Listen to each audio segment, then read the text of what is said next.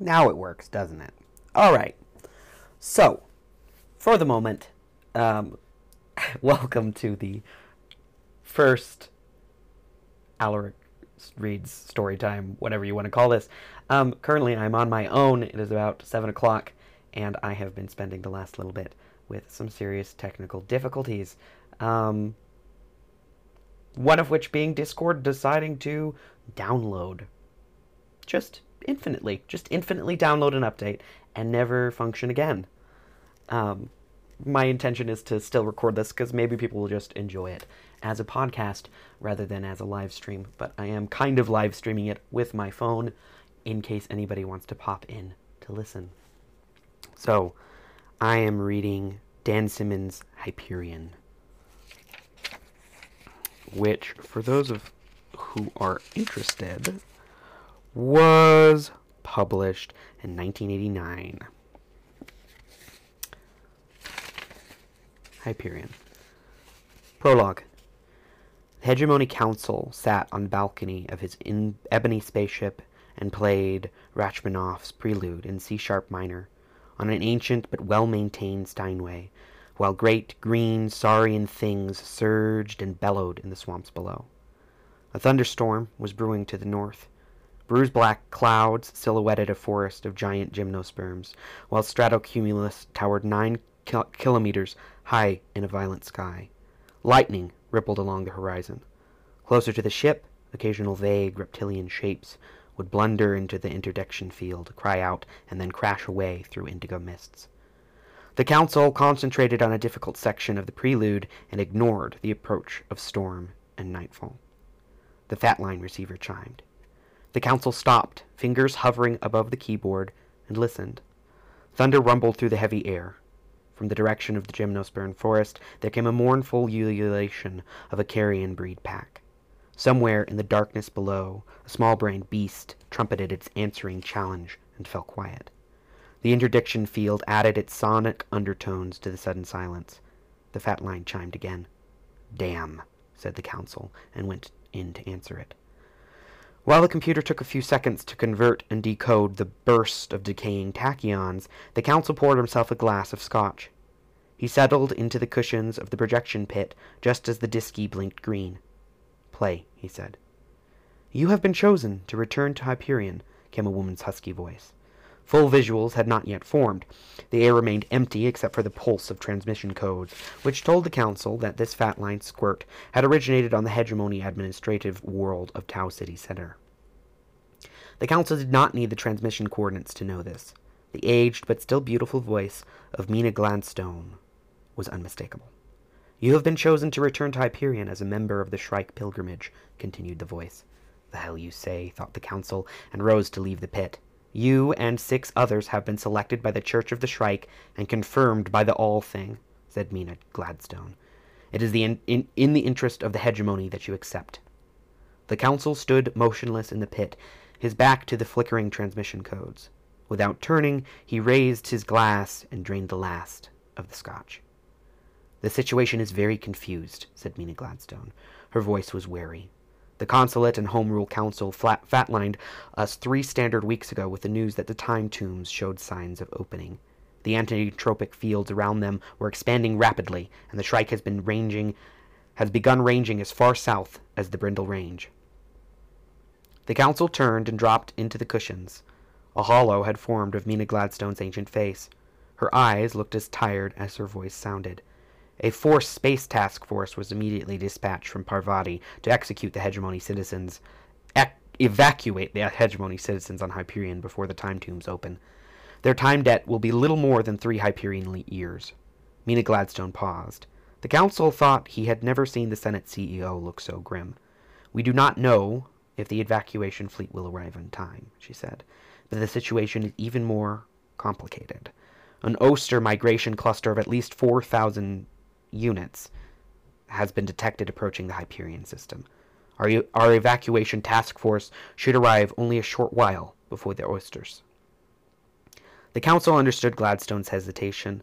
An Oyster migration cluster might consist of ships ranging in size from single-person ram scouts to can cities and comet forts holding tens of thousands of the interstellar barbarians. The Force Joint Chiefs believe that this is the Oyster's big push, said Mina Gladstone. The ship's computer had positioned the hollow so that the woman's sad brown eyes seemed to be staring directly at the Council. Whether they seek to control just Hyperion for the time tombs, or whether this is an all-out attack on the world web, remains to be seen.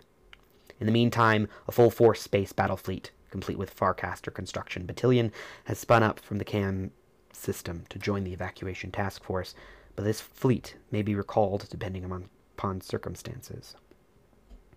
The Council nodded and absently raised the scotch to his lips. He frowned at an empty glass and dropped it onto thick carpeting of the hollow pit. Even with no military training, he understood the difficult tactical decision Gladstone and the Joint Chiefs were faced with. Unless a military Farcaster were hurriedly constructed in the Hyperion system, at staggering expense, there would be no way to resist the Oyster invasion. Whatever secrets the time tombs might hold would go to the Hegemony's enemy. If the fleet did construct a Farcaster in time, and the Hegemony committed the total resources of force to defending the single, distant colonial world of Hyperion, the world web ran the terrible risk of suffering an Oyster attack elsewhere on the perimeter, or, in a worst-case scenario, having the barbarians actually seizing the Farcaster and penetrating the web itself.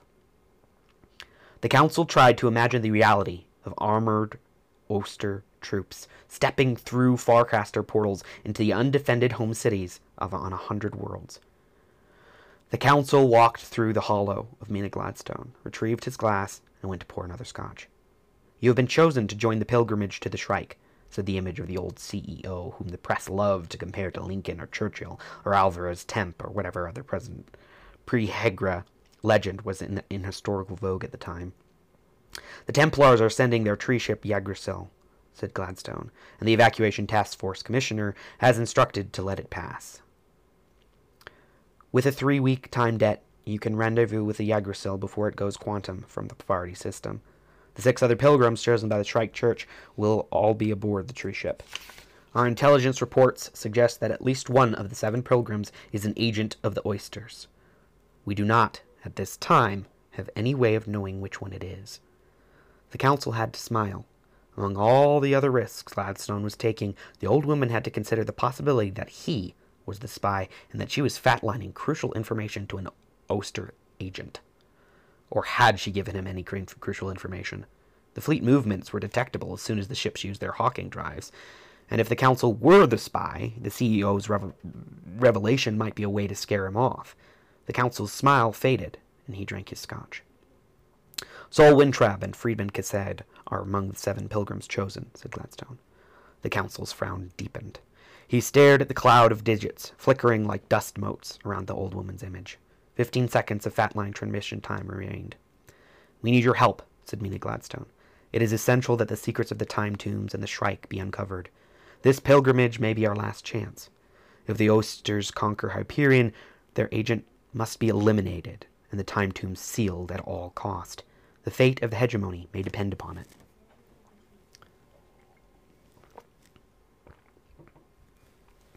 The transmission ended, except for the pulse of rendezvous coordinates. "Response?" asked the ship's computer. Despite the tremendous energies involved, the spacecraft was capable of placing a brief, coded squirt into the incessant babble of FTL bursts, which tied the human portions of the galaxy together. "No," said the Council, and went outside to lean on the balcony railing. Night had fallen, and the clouds were low. No stars were visible. The darkness would have been absolute, except for the intermittent flash of lightning to the north and a soft phosphorescence rising from the marshes. The Council was suddenly very aware that he was, at that second, the only sentient being on an unmanned world. He listened to the antediluvian night sounds rising from the swamps, and he thought about morning, about setting out on the Viken EMV at first light, about spending the day in sunshine, about hunting big game in the fern forest to the south, and then returning to the ship in the evening for a good steak and a cold beer. The Council thought about the sharp pleasure of the hunt and the equally sharp solace of solitude. Solitude he had earned through pain and nightmare he had already suffered on Hyperion. Hyperion. The Council went inside, brought the balcony in, and sealed the ship just as the first heavy raindrops began to fall. He climbed the spiral staircase to his sleeping cabin at the apex of the ship. The circular room was dark, except for silent explosions of lightning, which outlined rivulets of rain coursing the skylight. The council stripped, lay back on the firm mattress, and switched on the sound system and external audio pickups. He listened as the fury of the storm blended with the violence of Wagner's Flight of the Valkyries. Hurricane winds buffeted the ship. The sound of thunderclaps filled the room as the skylight flashed white, leaving afterimages burning in the council's retinas. Wagner is good only for thunderstorms, he thought. He closed his eyes, but the lightning was visible through closed eyelids. He remembered the glint of ice crystals blowing through the tumbled ruins on the low hills near the time tombs, and the colder gleam of steel on the Shrike's impossible tree of metal thorns. He remembered screams in the night and the 100-faceted ruby and blood gaze of the Shrike itself. Hyperion. The council silently commanded the computer to shut off all speakers and raised his wrist to cover his eyes. In the sudden silence, he lay thinking about how insane it would be to return to Hyperion. During his 11 years as consul on that distant and enigmatic world, the mysterious Church of the Shrike had allowed a dozen barges of off-world pilgrims to depart for the windswept barrens around the time tombs north of the mountains. No one had returned. And that had been in normal times, when the Shrike had been prisoner to the tides of time and forces no one understood, and the anti-entropic fields had been contained to a few dozen meters around the time tombs, and there had been no threat of an Oster invasion. The council thought of the Shrike, free to wander everywhere on Hyperion, of the millions of indigenes and thousands of Hyperion citizens, helpless before a creature which defied physical laws, which communicated only through death, and he shivered despite the warmth of the cabin. Hyperion. The night and storm passed. Another storm front raced ahead of the approaching dawn.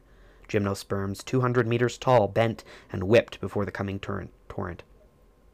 Just before first light, the council's ebony spaceship rose on a tail of blue plasma and punched through the thickening clouds as it climbed toward space and rendezvous.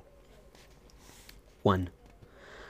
The council awoke with a peculiar headache, dry throat, and sense of having forgotten 1,000 dreams, which only periods in cryogenic fugue could bring. He blinked, sat upright on a low couch, and groggily pushed away the last sensor tapes clinging to his skin. There were 2 very short crew clones and 1 very tall hooded Templar with him in the windowless ovoid of a room. One of the clones offered the council the traditional post-thaw glass of orange juice. He accepted it and drank greedily. "The tree is 2 light minutes and 5 hours of travel from Hyperion," said the Templar. And the council realized that he was being addressed by Het Mastine, captain of the Templar tree ship and true voice of the tree. The council vaguely realized that it was a great honor to be awakened by the captain, but he was too groggy and disoriented from fugue to appreciate it. "The others have been awake for some hours," said Het Mastine, and gestured for the clones to leave them. "They have assembled in the foremost dining platform." "Ugh," said the council, and took a drink. He cleared his throat and tried again. "Thank you, Het Mastine," he managed. Looking around at the egg-shaped room with its carpet of dark grass, translucent walls, and support ribs of continuous curved weirwood, the council realized that he must be in one of the smaller environmental pods.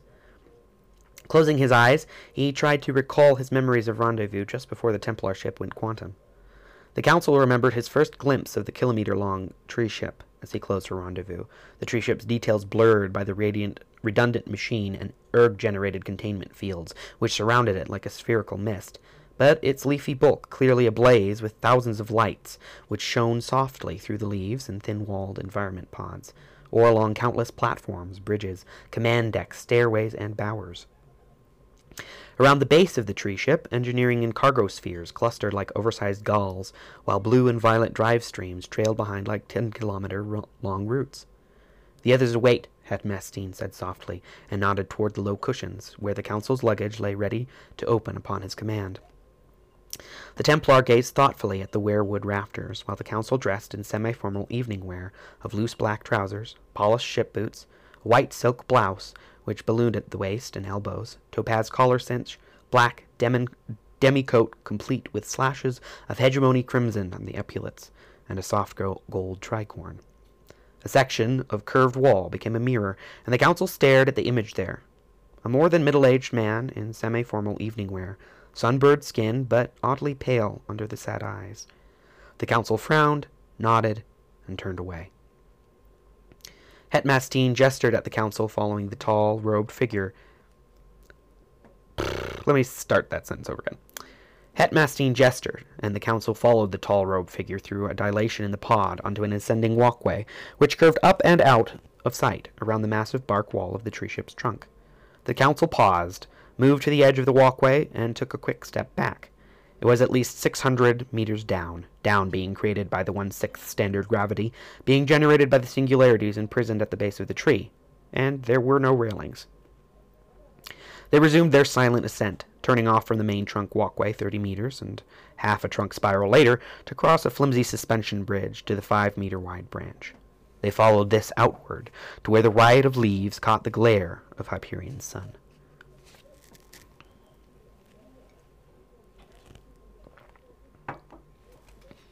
"Has my ship been brought out of storage?" asked the council. "It is fueled and ready in Sphere 11, said Het Mastine. They passed into the shadow of the trunk, and stars became visible in the black patches between the dark latticework of leaves.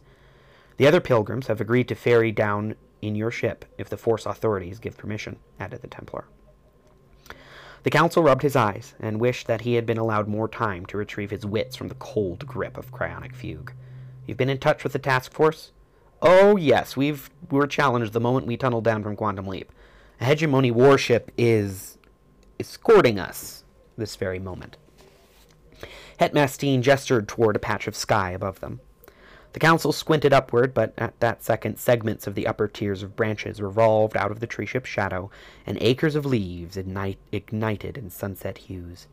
Even in the still shadowed places, glowbirds nestled like Japanese lanterns above lighted walkways, glowing swing vines, and illuminated hanging bridges, while fireflies from old Earth and radiant gossamers from Maui Covenant blinked and coded their way through labyrinths of leaves, mixing with constellations sufficiently to fool even the most star-wise traveler. Het Mastine stepped into a basket lift hanging from a whiskered carbon cable, which disappeared into the 300 meters of tree above them. The council followed, and they were borne silently upward. He noted that the walkways, pods, and platforms were conspicuously empty, except for a few Templars and their diminutive crew clone counterparts.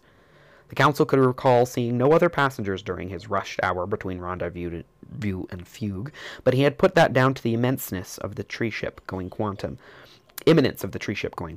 assuming that the passengers were safe in their fugue couches. Now, however, the tree ship was traveling far below relativistic velocities, and its branches should be crowded with gawking passengers. He mentioned his observation to the Templar. "The 6 of you are our only passengers," said Het Mastine. The basket stopped in the maze of foliage, and the tree ship captain led the way up a wooden escalator worn with age. The council blinked in surprise. A Templar tree ship normally carried between 2,000 and 5,000 passengers. It was easily the most desirable way to travel between the stars. Tree ships rarely accrued more than 4 or 5 month time debt, making short, scenic crossings where star systems were a very few light years apart, thus allowing their affluent passengers to spend as little time as necessary in fugue. For the tree ship to make the trip to Hyperion and back, accumulating 6 years of web time with no paying passengers, would mean a staggering financial loss to the Templars. Then the council realized, belatedly, that the tree ship would be ideal for the upcoming evacuation, its expenses ultimately to be reimbursed by the Hegemony. Still, the council knew to bring a ship as beautiful and vulnerable as the Yggdrasil, one of only 5 of its kind, into a war zone was a terrible risk for the Templar Brotherhood. "Your fellow pilgrims," announced Het Mastine as he and the council emerged onto a broad platform, where a small group waited at one end of a long wooden table. Above them, the stars burned, rotating occasionally as the tree ship changed its pitch or yaw, while to either side a solid sphere of foliage curved away like the green skin of some great fruit. The council immediately recognized the setting as the captain's dining platform, even before the 5 other passengers rose to let Het Mastine take his place at the head of the table. The council found an empty chair waiting for him to the left of the captain. When everyone was seated and quiet, Hetmasteen made formal introductions. Although the council knew none of the others from personal experience, several of the names were familiar, and he used his diplomat's long training to file away identities and impressions. To the council's left sat Father Lionel Hoyt, a priest of the old-style Christian sect known as Catholic. For a second, the council had forgotten the significance of the black clothing and Roman collar, but then he remembered St. Francis's Hospital on Hebron, where he had received alcohol trauma therapy after his disastrous first diplomatic assignment there almost 4 standard decades earlier. And at the mention of Hoyt's name, he remembered another priest, one who had disappeared on Hyperion halfway through his own tenure there. Lenar Hoyt was a young man by the council's reckoning, no more than his early 30s, but it appeared that something had aged the man terribly in the not-too-distant past. The council looked at the thin face, cheekbones pressing against sallow flesh, eyes large but hooded in deep hollows, thin lips set in a permanent twitch of muscle too downturned to be called even a cynical smile, the hairline not so much receding as ravaged by radiation, and he felt he was looking at a man who had been ill for years. Still, the council was surprised that behind the mask of concealed pain there remained the physical echo of the boy in the man, the faintest remnants of the round face, fair skin, and soft mouth, which had belonged to the younger, healthier, less cynical Leonard Holt. Next to the priest sat a man whose image had been familiar to most citizens of the hegemony some years before. The council wondered if the collective attention span on the world web was as short now as it had been when he had lived there. Shorter, probably. If so, then Colonel Friedman Cassad, the so-called butcher of South Brescia, was probably no longer either infamous or famous. To the council's generation, and to all those who lived in the slow expatriate fringe of things, Cassad was not someone who was likely to forget. Colonel Friedman Cassad was tall, almost tall enough to look the 2-meter Hetmasteen in the eye, and dressed in forced black with no rank insignia or citations showing. The black uniform was oddly similar to Father Hoyt's garb, but there was no real resemblance between the two men. In lieu of Hoyt's wasted appearance, Cassad was brown, obviously fit, and whip-handle lean, with strands of muscle showing in shoulder, wrist, and throat. The colonel's eyes were small, dark, and as all-encompassing as the lenses of some primitive video camera. His face was all angles, shadows, planes, and facets. Not gaunt like Father Hoyt's, merely carved from cold stone. A thin line of beard along his jawline served to accent the sharpness of his countenance as surely as blood on a knife blade. The colonel's intense, slow movements reminded the council of an earth-breed jaguar he had seen in a private siege ship zoo on Lucius many years before. Cassad's voice was soft, but the council did not fail to notice that even the colonel's silences commanded attention. Most of the long table was empty. The group clustered at one end. Across from Friedman Cassad sat a man introduced as the poet Martin Silenus. Silenus appeared to be quite the opposite of the military man across from him. Where Cassad was lean and tall, Martin Silenus was short and visibly out of shape. Countering Cassad's stone-cut features, the poet's face was as mobile and expressive as an earth primate's. His voice was a loud, profane rasp. There was something, thought the council, almost pleasantly demonic about Martin Silenus, with his ruddy cheeks, broad mouth, pitched eyebrows, sharp ears, and constantly moving hands, sporting fingers long enough to serve a concert pianist or a strangler. The poet's silver hair had been cropped into rough-hewn bangs. Martin Silenus seemed to be in his late 50s, but the council noticed the telltale blue tinge to throat and palms, and suspected that the man had been through more than a few Polynesian treatments. Silenus's true age might be anywhere from 90 to 150 standard years. If he was close to the latter age, the council knew the odds were that the poet was quite mad. As boisterous and animated as Martin Silenus seemed upon first encounter, so the next guest at the table exuded an immediate and equally impressive sense of intelligent reticence. Sol Wintrab looked up upon introduction, and the council noted the short gray beard, lined forehead, and sad, luminous eyes of the well-known scholar. The council had heard tales of the wandering Jew and his hopeless quest, but he was shocked to realize that the old man now held the infant in his arms, his daughter Rachel, no more than a few weeks old. The council looked away. The sixth pilgrim and only woman at the table was Brawny Lima. When introduced, the detective stared at the council with such intensity that he could feel the pressure of her gaze even after she looked away. A former citizen of the 1.3G world of Lucius, Bronnie Lima was no taller than the poet 2 chairs to her right, but even her loose corduroy shipsuit did not conceal the heavy layers of muscle on her compact form. Black curls reached to her shoulders, her eyebrows were 2 dark lines dabbed horizontally across a wide brow, and her nose was solid and sharp, intensifying the aquiline quality of her stare. Lima's mouth was wide and expressive to the point of being sensuous, curled slightly at the corners in a slight smile which may be cruel or merely playful. Stop! Oh, my computer is having a hissy fit. That's fine.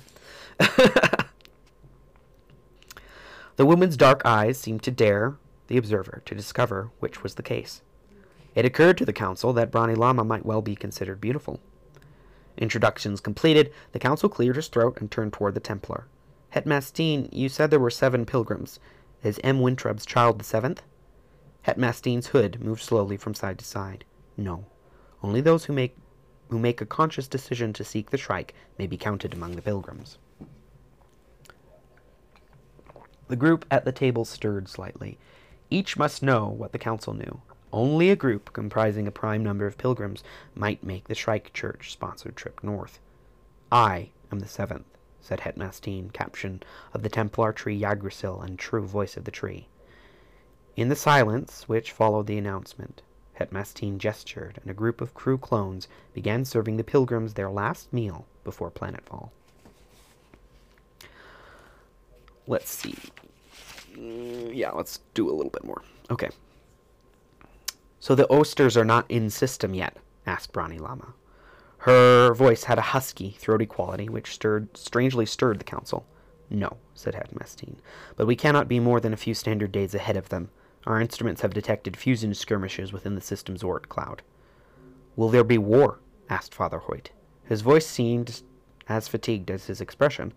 When no one volunteered a response, the priest turned to his right, as if retroactively directing the question to the council. The council sighed. The crew clones had served wine. He wished it had been whiskey. Who knows what the Oysters would do, he said. They are no longer appear to be motivated by human logic. Martin Silenus laughed loudly, spilling his wine as he gestured, as if we fucking humans were ever motivated by human logic. He took a deep drink, wiped his mouth, and laughed again. Bronnie Lama frowned. Probably Braun Lamia or something like that weird.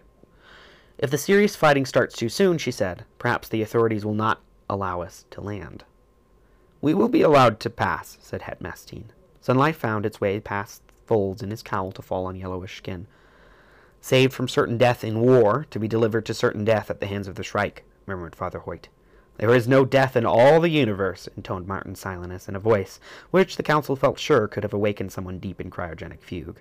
The poet drained the last of his wine and raised the empty goblet into an apparent toast to the stars. No smell of death. There shall be no death. Moan, moan. Moan, Cybele, moan, for thy pernicious babes have changed a god into a shaking palsy. Moan, brethren, moan, for I have no strength left. Weak as the reed, weak, feeble as my voice. Oh, oh, the pain of feebleness. Moan, moan, for I still thaw. Silenus abruptly broke off and poured more wine, belching once into the silence which had followed his recitation. The other 6 looked at one another. The council noted that Sol Weintraub was smiling slightly until the baby in his arms stirred and distracted him.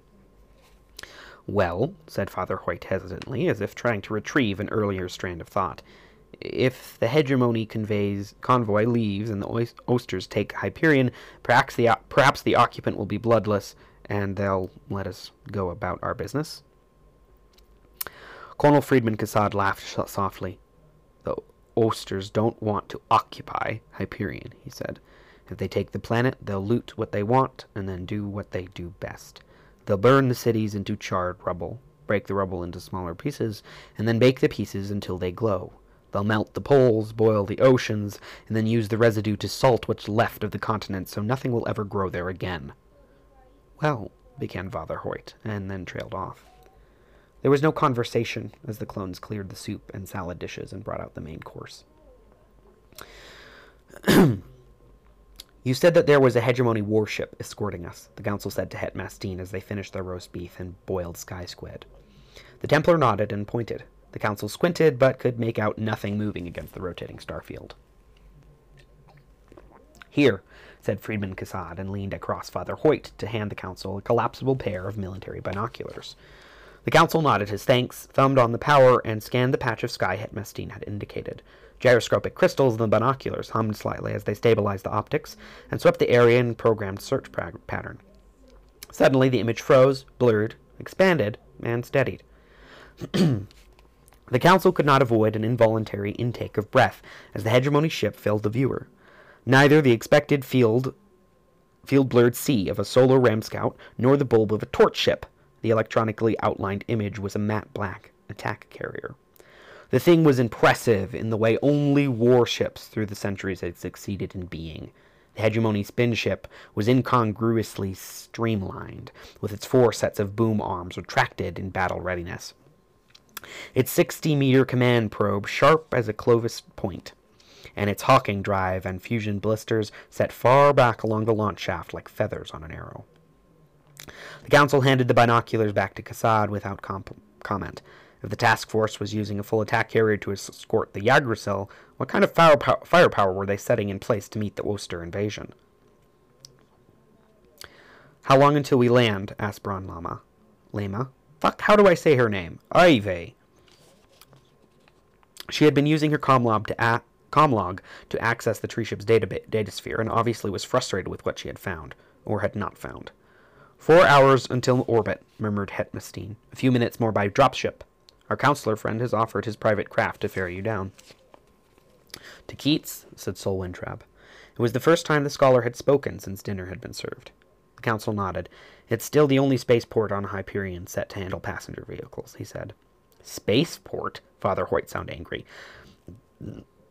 I thought that we were going straight to the north, to the Shrike's realm. Het Mastine patiently shook his head. The pilgrimage always begins from the capital, he said. It will take several days to reach the time tombs. Several days, snapped Bron Lemia. That's absurd. Perhaps, agreed Het Mastine, but it is the case nonetheless. Father Hoyt looked as if something in the meal had caused him indigestion, even though he had eaten almost nothing. Look, he said, couldn't we change the rules this once? I mean, given the war scare and all, just land near the time tombs or wherever we get it and get it over with? The council shook his head. Spacecraft and aircraft have been trying to take the short route to the northern moors for almost 400 years, he said. I know of none who made it. May one inquire, asked Martin Silenus, happily raising his hand like a schoolboy, just what the gibbering fuck happens to those legions of ships? Father Hoyt frowned at the poet. Friedman Cassad smiled slightly. Sol Wintrub said, the council did not mean to suggest that the area is inaccessible. One may travel by ship or various land routes, nor do spacecraft and aircraft disappear. They easily land near the ruins or time tombs and just as easily return to whatever point their computers command. It is merely the pilots and passengers who are never seen again. Wintrub lifted the sleeping baby from his lap and set her in an infant carrier slung around his neck. So the tired old legend goes, said Bron Lemia. What do the ship's logs show? Nothing, said the council. No violence, no forced entry, no deviation from course. No unexplained time lapses, no unusual energy emissions or depletions, no physical phenomena of any sort. No passengers, said Het Mastine. The council did a slow double take. If Het Mastine had, indeed, just attempted a joke, it was the first sign in all of the council's decades of dealing with the Templars that one of them had shown even a nascent sense of humor. What the council could see of the captain's vaguely oriental features beneath the cowl gave no hint that a joke had been attempted. Marvelous melodrama, laughed Silenus. A real-life, Christ-weeping Sargasso of souls we're in for it. And where for it? What orchestrates this shitpot of a plot anyway? Shut up, said Bron Lemia. You're drunk, old man. The council sighed. The group had been together for less than a standard hour. Crew clones swept away the dishes and brought dessert trays showcasing sherbets, coffees, tree ship fruits, drams, torts, and concoctions made of Renaissance chocolate. Martin Silentness waved away the desserts and told the clones to bring him another bottle of wine. The council reflected a few seconds and then asked for whiskey.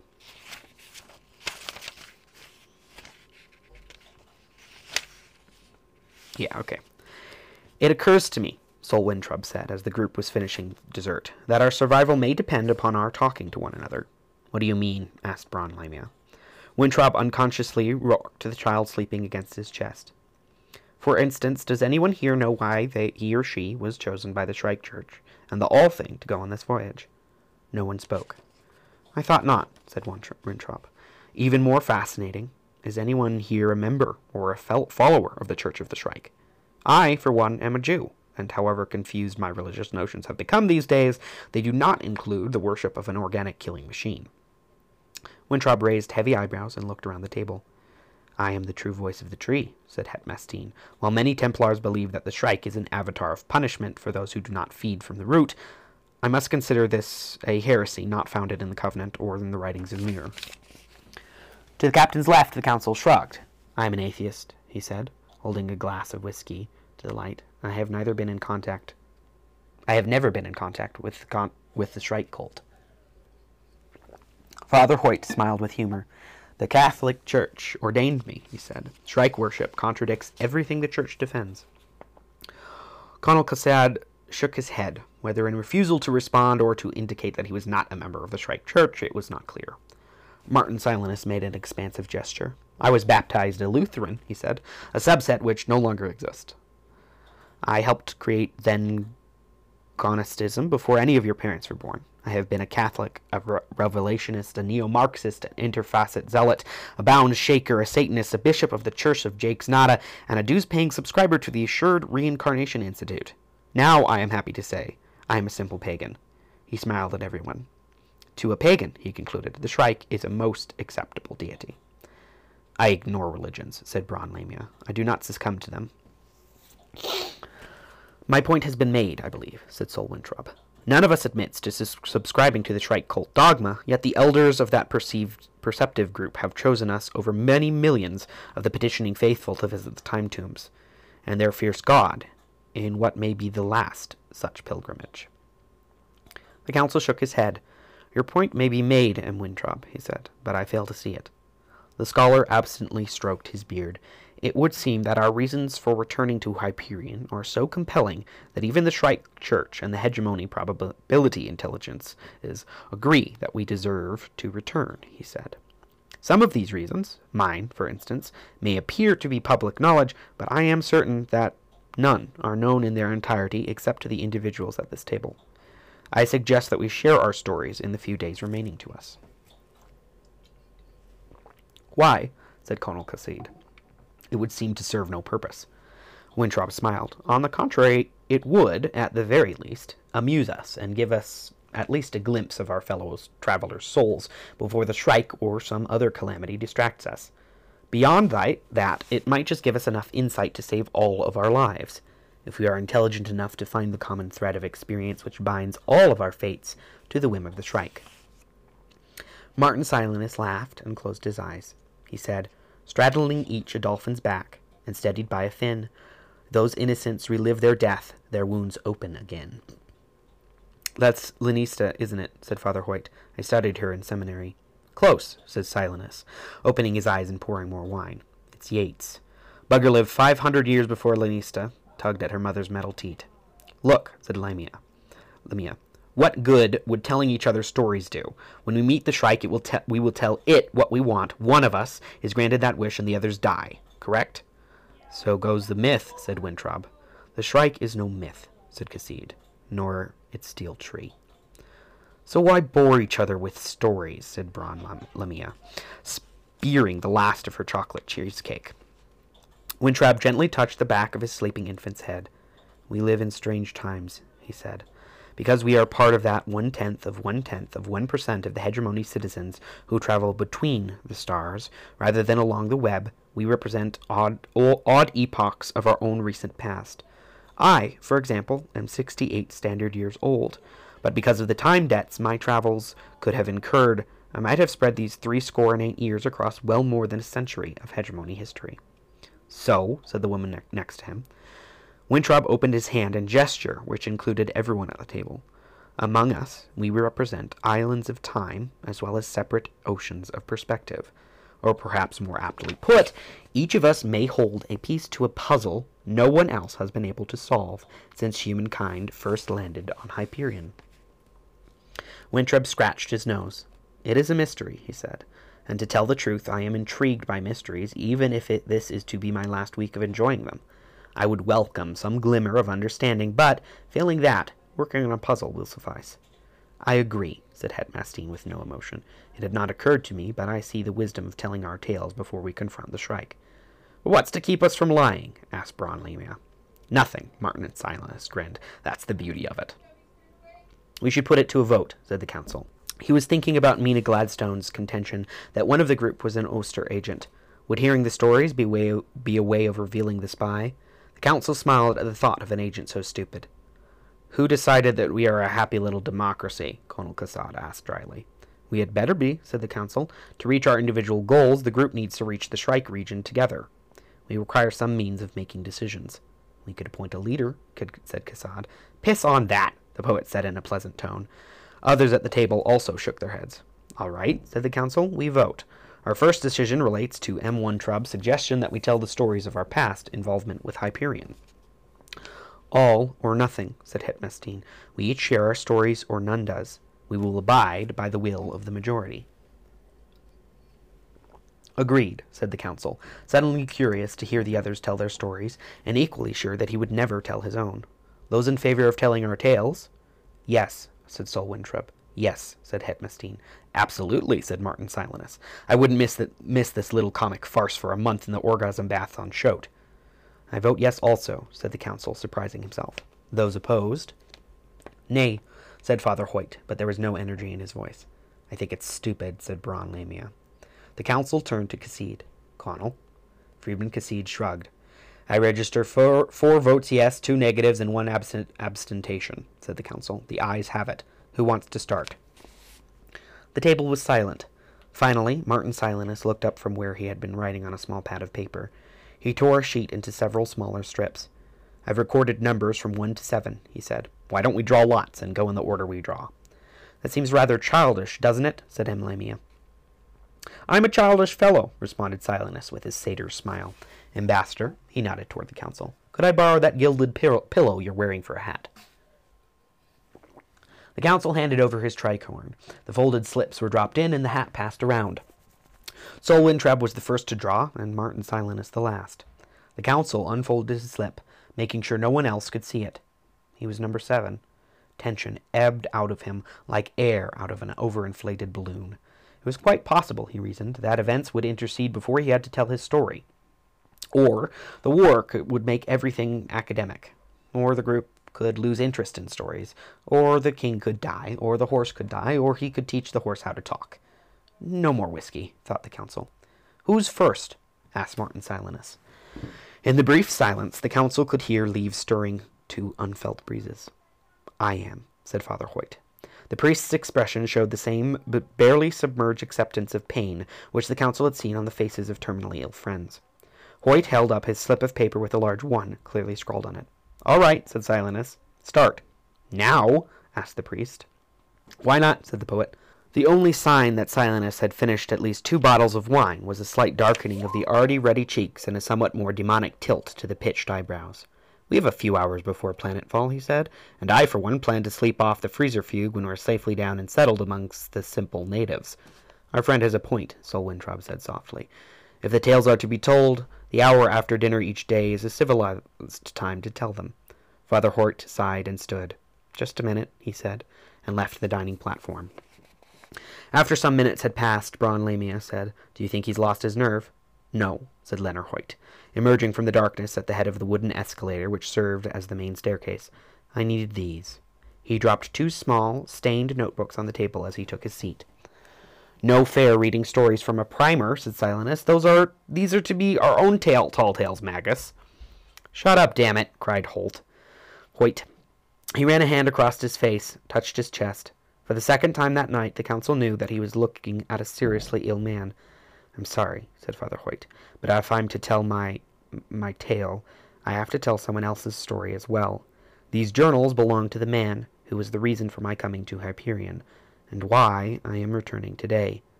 Hoyt took a deep breath. The council touched the journals. They were begrimed and charred, as if they had survived a fire. "Your friend has old-fashioned tastes," he said, "if he still keeps a written journal." "Excuse me." "Yes," said Hoyt. "If you're all ready, I will begin." The group at the table nodded. Beneath the dining platform, a kilometer of tree-ship drove through the cold night with the strong pulse of a living thing.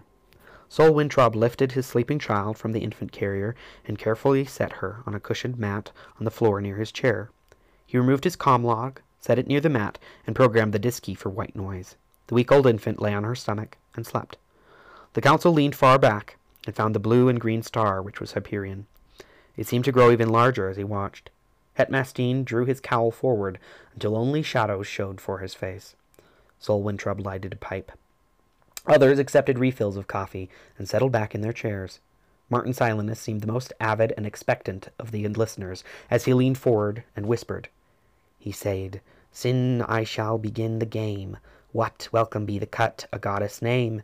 Now let us ride, and hearkeneth what I say, and with that word we riden forth our way."